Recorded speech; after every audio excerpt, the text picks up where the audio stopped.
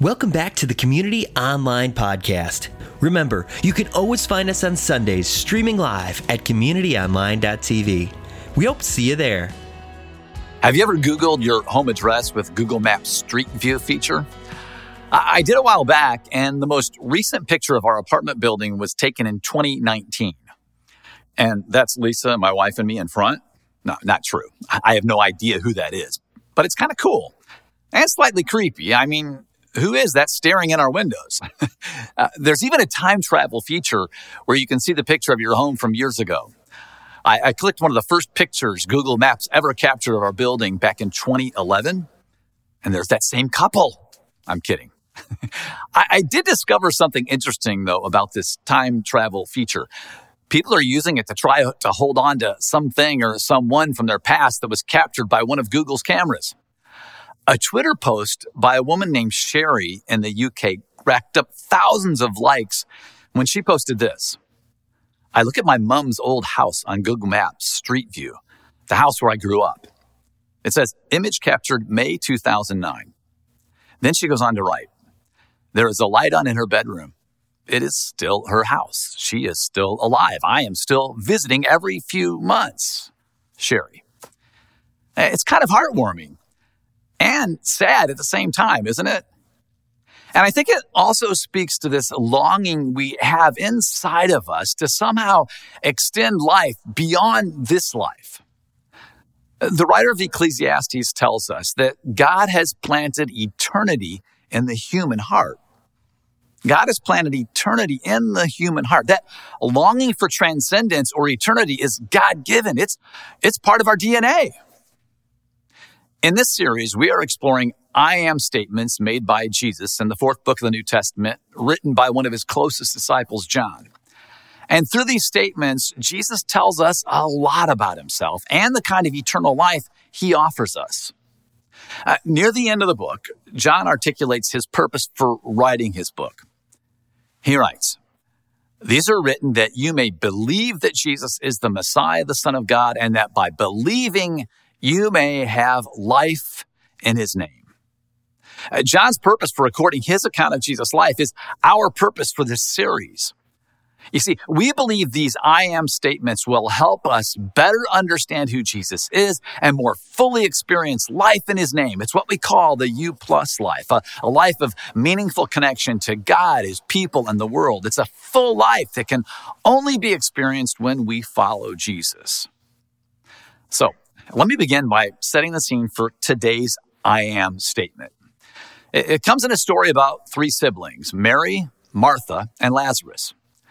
We find the story in John chapter 11, and we're going to kind of go verse by verse through this chapter. So if you have a Bible app or on your smartphone, you have a way to access scripture or even a hard copy of the Bible, you can follow along. Now, a man named Lazarus was sick.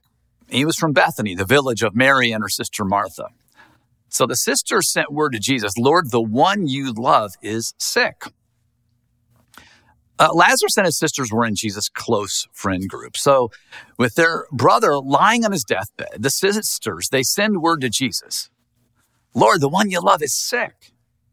Now, this seems to be a not so subtle request for Jesus to come and heal their brother in the same way they'd seen him heal other people.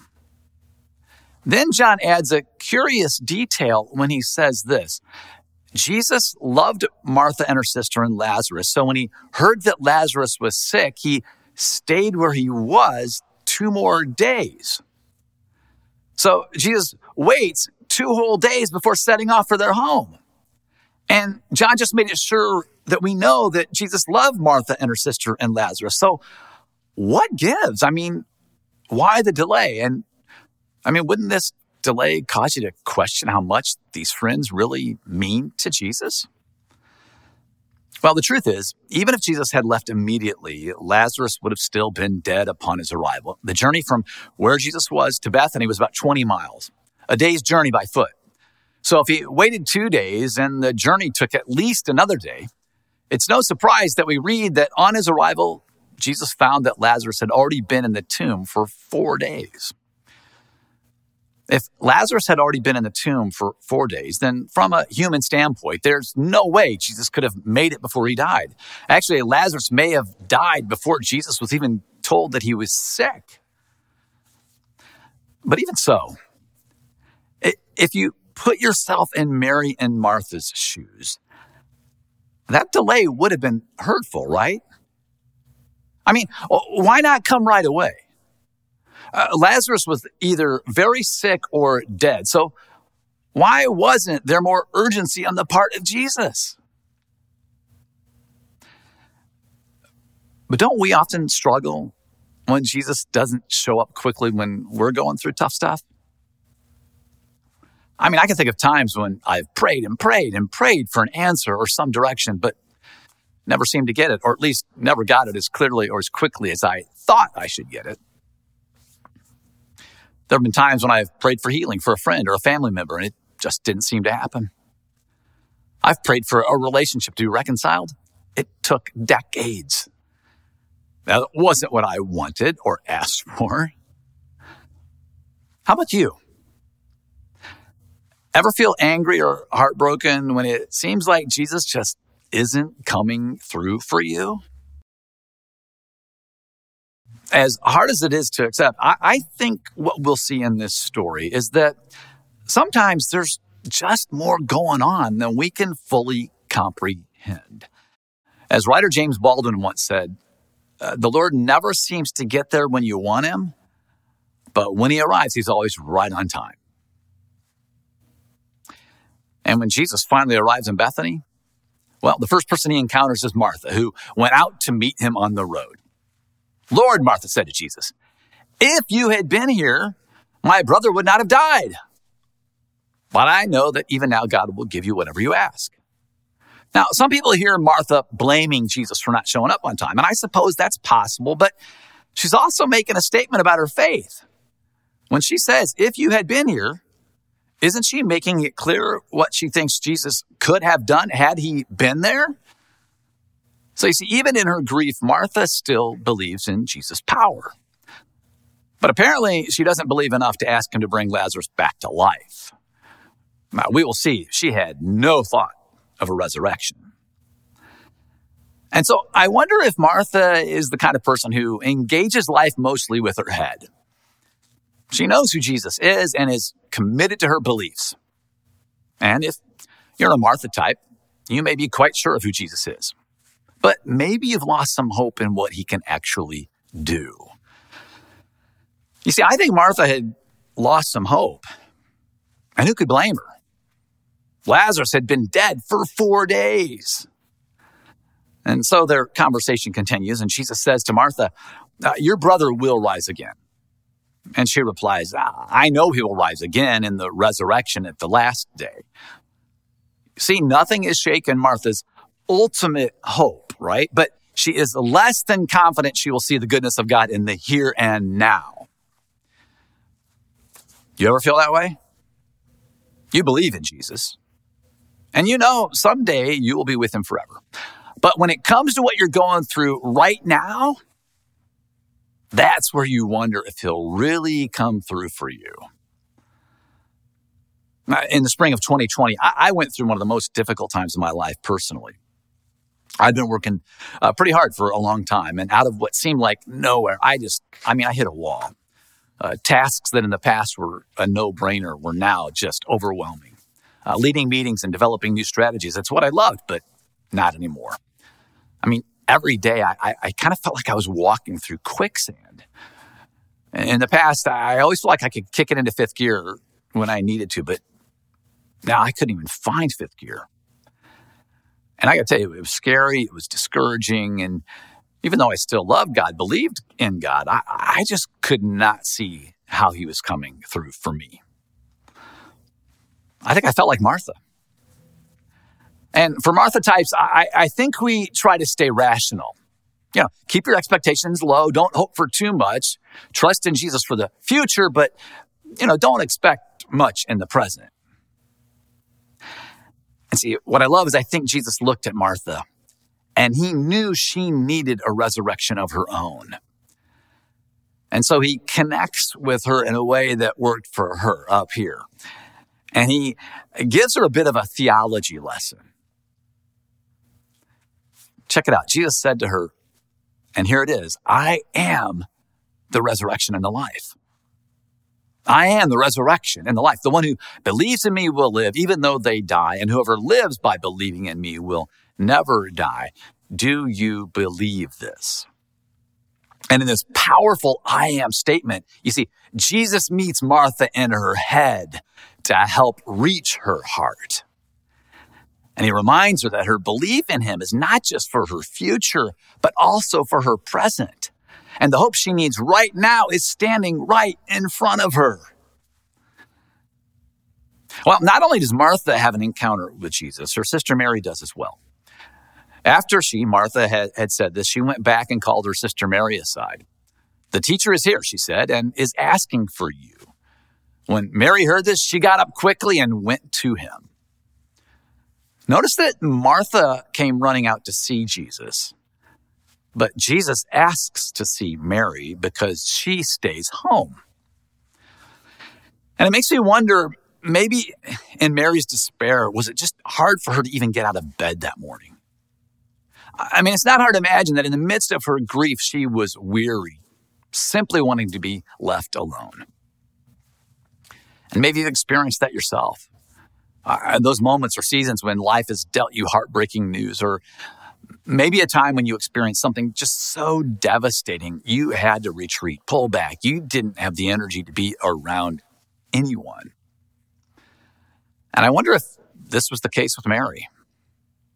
But when Jesus calls for her, she gets up and rushes out to meet him. And then John tells us, when Mary reached the place where Jesus was and saw him, she fell at his feet and said, "Lord, if you had been here, my brother would not have died." Sound familiar? Yeah, she echoes the words of her sister from just moments before. The same words, yes, but not the same actions, not the same response. There's a difference between Mary's response and Martha's response. You see, Mary makes no attempt to put her game face on. I mean, when she sees Jesus, she falls at his feet in despair. And I think Jesus looked at Mary and knew she needed something very different from Martha. See, I think Mary represents the person who's a little more tenderhearted and almost always feels deeply. And if Martha approached life with her head, I think Mary approached life with her heart. Maybe you can relate. Maybe you know what it's like to quickly feel what others feel. Often it's not only your own sadness that gets to you, it's the sadness of others that you also feel. And notice, Jesus doesn't offer Mary a theological truth like he offered her sister. No, Jesus offers Mary his tears, his heart. John records it like this. When Jesus saw her weeping and the Jews who had come along with her also weeping, he was deeply moved in spirit and troubled. "Where have you laid him?" he asked. "Come and see, Lord," they replied. And in that shortest verse in all of Scripture, we read that Jesus wept. Jesus cried. Can you imagine for a moment what it was like when Mary saw tears welling up in the eyes of Jesus? And I can't help but wonder, did Jesus try to wipe his own tears away? In his humanity, was he tempted to, kind of maintain his composure? Did Mary maybe even pretend not to see his tears? I mean, a grown man crying in public, especially a highly respected rabbi, that had to be unusual. But what incredible comfort that must have brought to her to know that he felt what she felt and he wept as she wept. And you know what? He does the same right alongside you. The writer of Psalms reminds us, the Lord is close to the brokenhearted and saves those who are crushed in spirit. As Jesus approaches the tomb of his friend, John tells us that once again, he is deeply moved. He asks that the stone that was placed at the entrance of the tomb be taken away.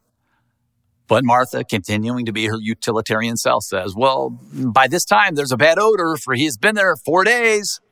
My favorite translation of Martha's words comes from the King James Version.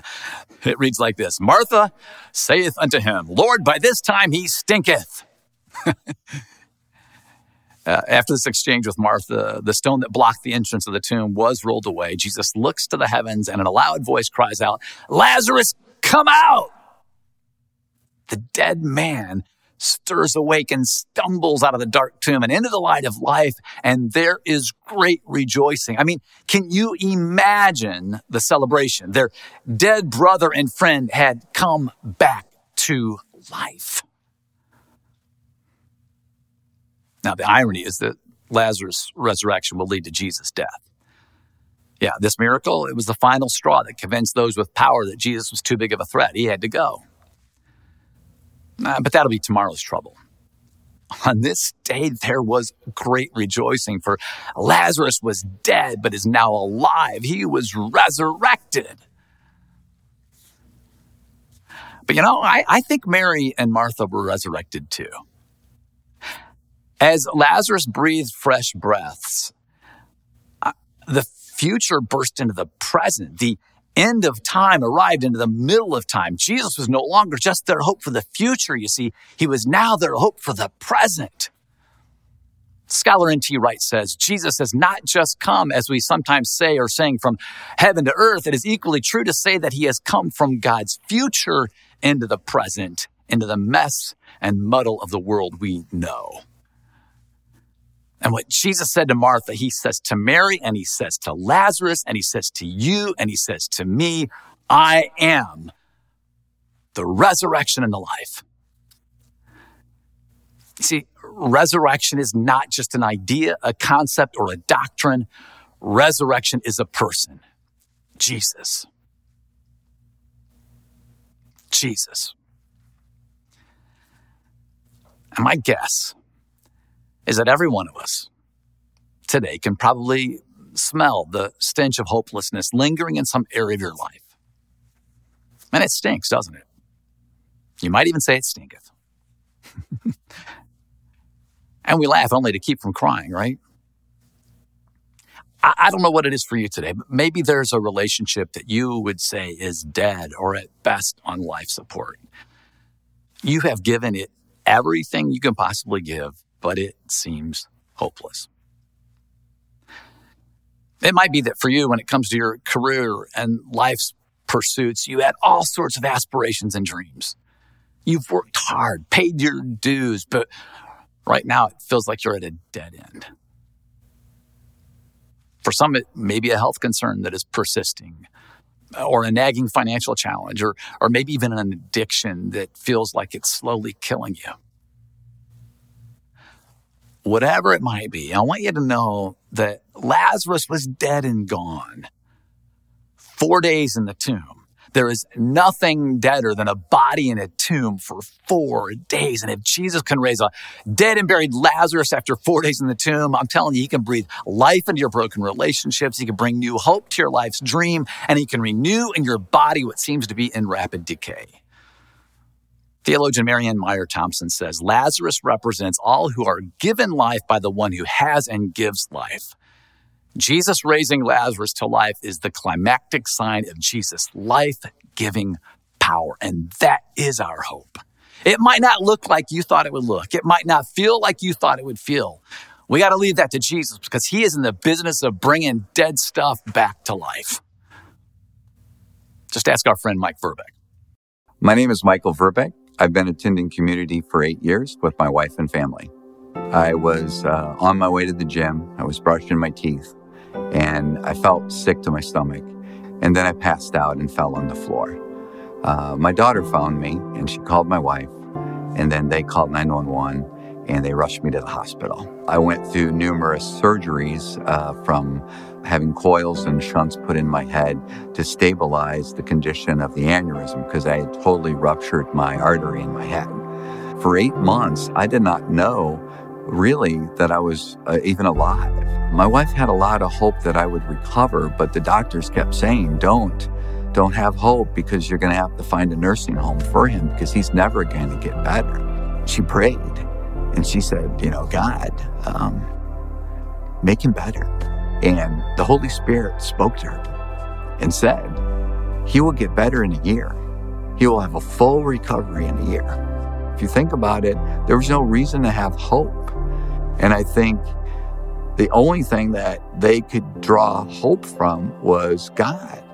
Through this whole thing, Jesus was with me every step of the way. He was with my family. The Holy Spirit was there. They were helping us.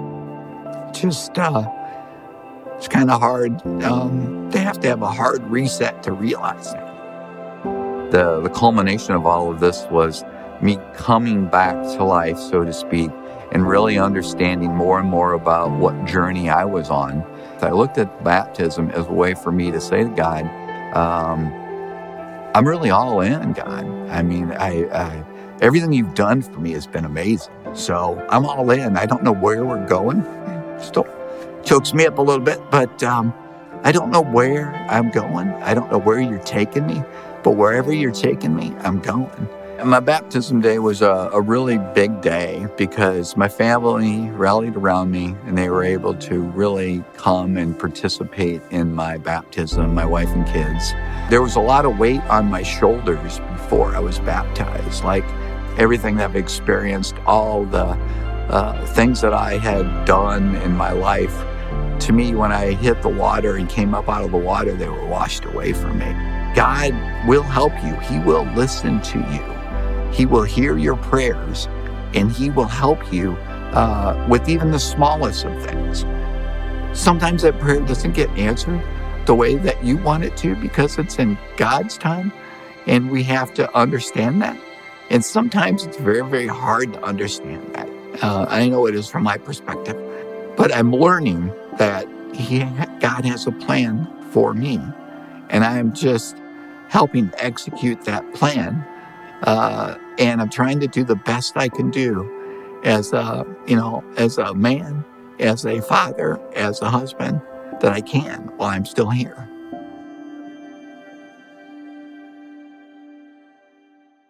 I don't know what feels dead in your life right now. I don't know what hard things you're walking through. But my prayer in this moment is that both your head and your heart can hear the hope in Jesus' words. I am the resurrection and the life. The one who believes in me will live, even though they die. And whoever lives by believing in me will never die. So if you are in need of a resurrection of some kind today, I just want to ask you, if you would, to put your hands out like this as an indication of your willingness to receive what God offers you today. And then I want to pray over you, okay? So if you're in need of a resurrection, just go ahead and if you need hope, just put your hands out like this. And if it helps to close your eyes to focus, that's fine, but just keep your hands out like this as I pray. Father God, we come to you in this moment holding whatever it is in our lives that feels dead right now. Lord, we bring it to you. We offer it to you. We believe in your power, Jesus. We believe in your ability to bring dead things back to life. And so we put our hope in you.